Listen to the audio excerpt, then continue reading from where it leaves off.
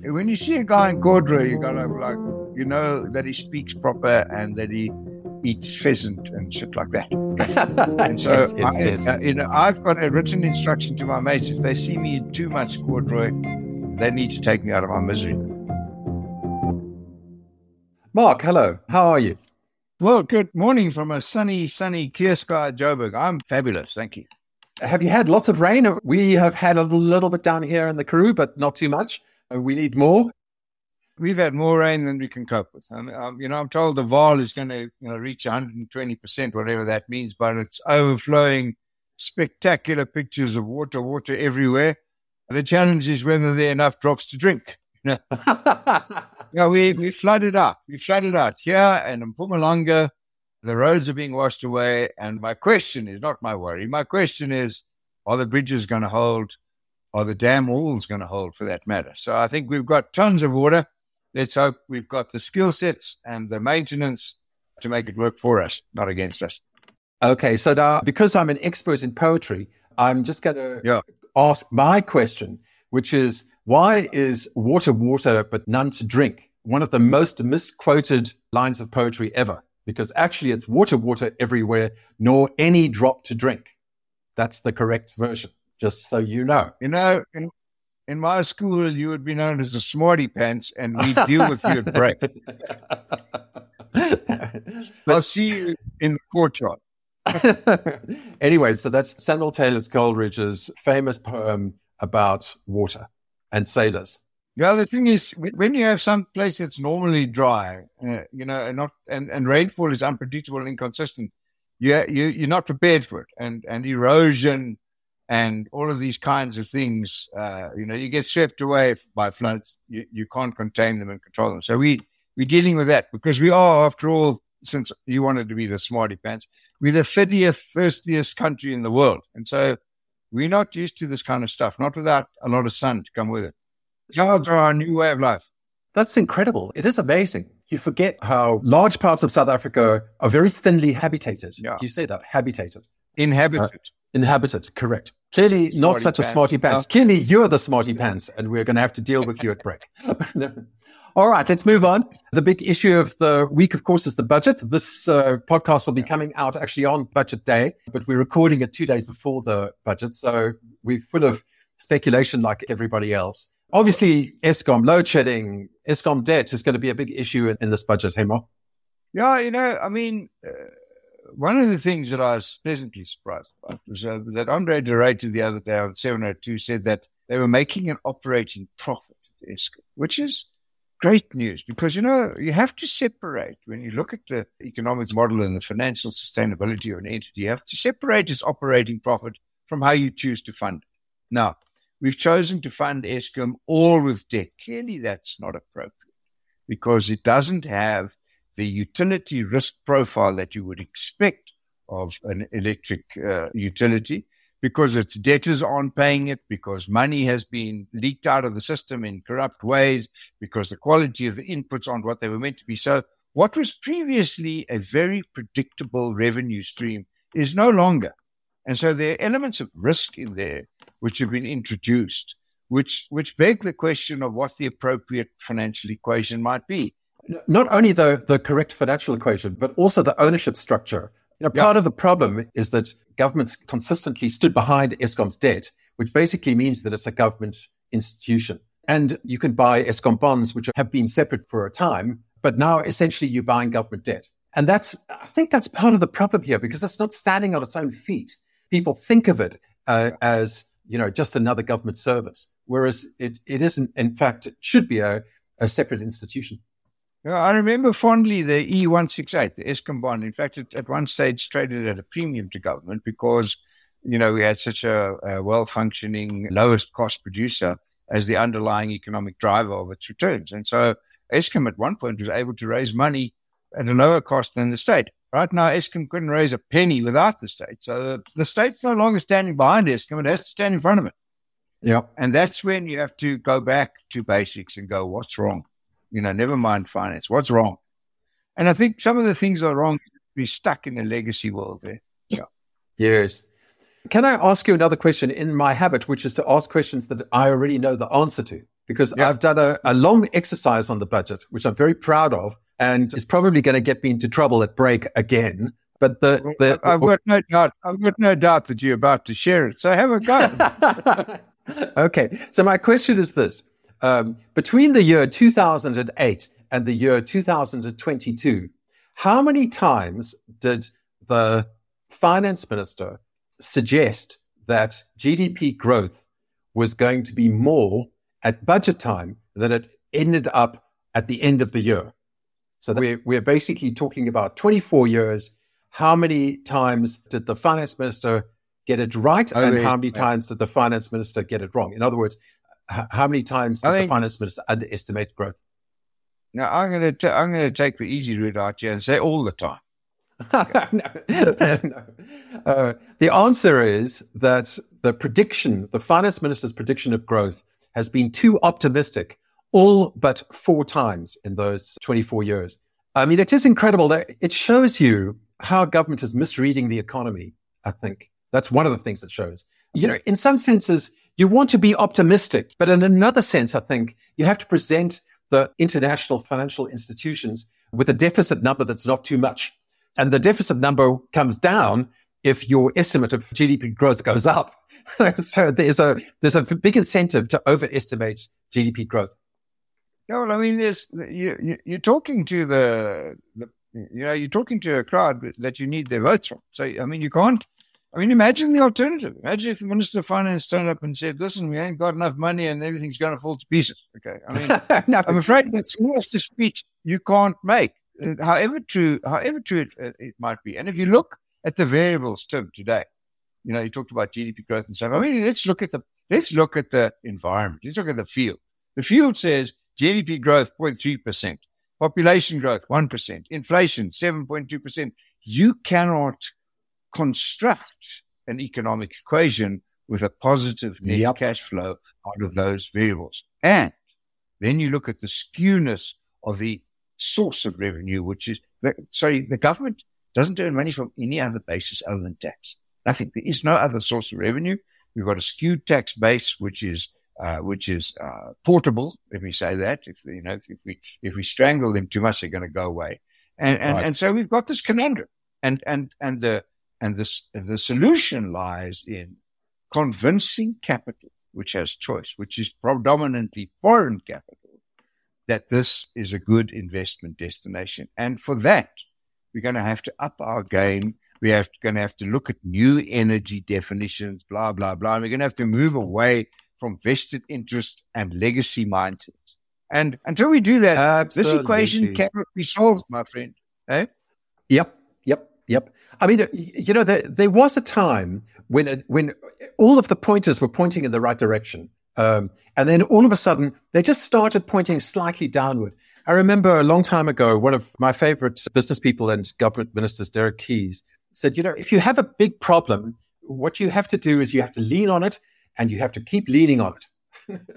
And you don't need to make big inroads, but you need to make consistent inroads. And, I think it works the other way around too. If you have a big problem and it starts leaning on you, eventually it squashes you.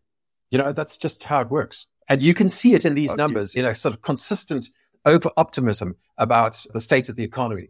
It talks to a poor understanding of the levers involved in running the economy effectively. And, it's not like the estimates are huge. It's not like they were estimating 6% annual GDP, real annual GDP growth for the past 5 years or so.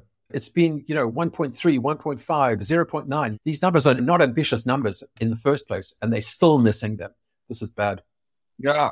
The consequence of this is not about numbers. It's about the unintended consequences of a failed central energy system. Okay? Yep.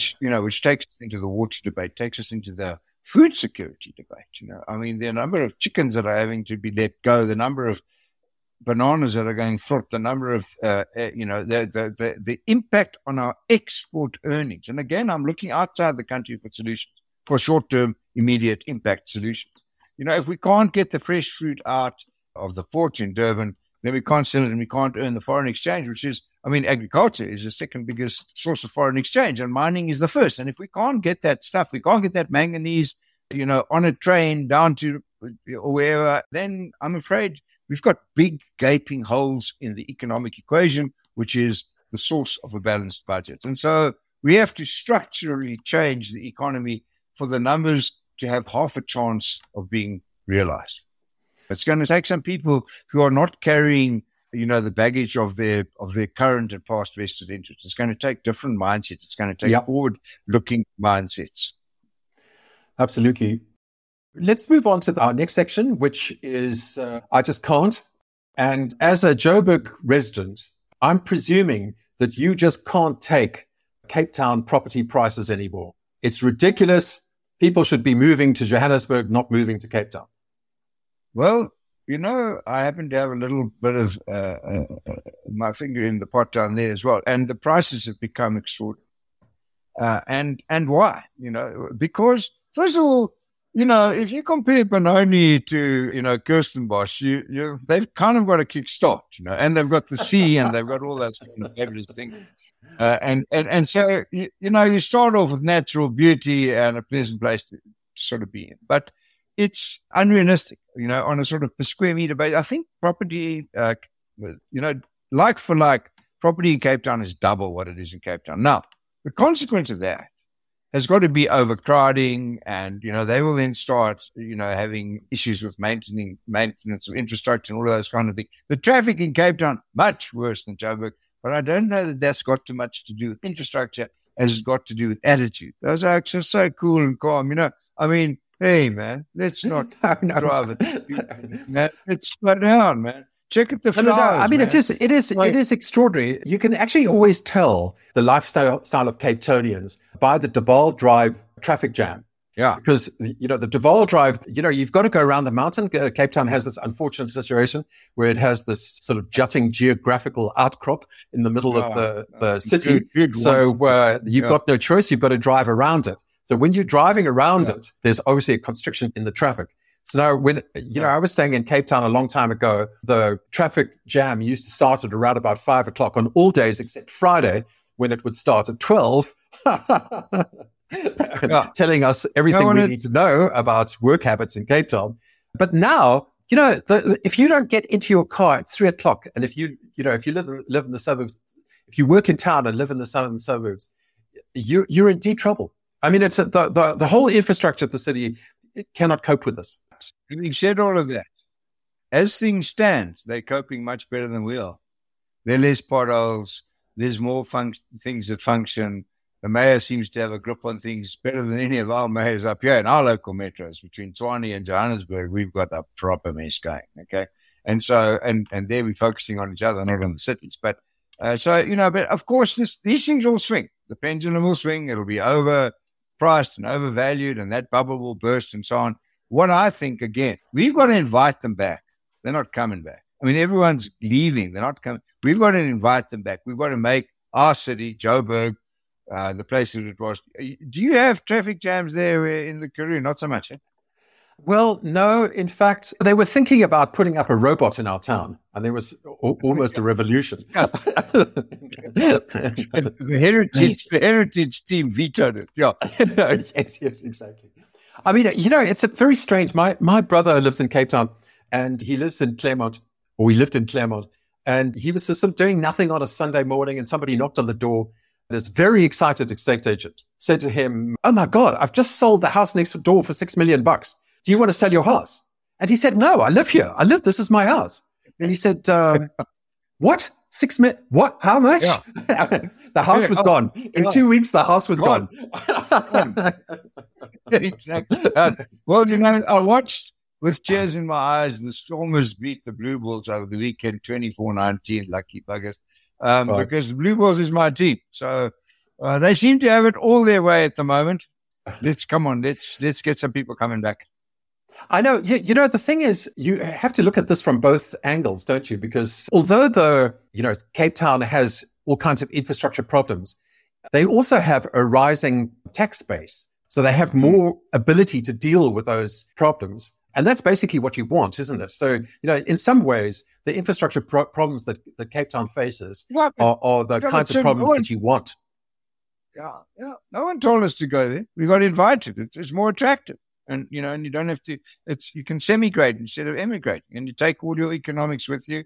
And there you go. I mean, we've got to invite and incentivize, not control and direct. I mean, I think that's the only way out of all of our conundrums in one form or another. But yeah, it is better and more beautiful for now. But this remains the economic power base.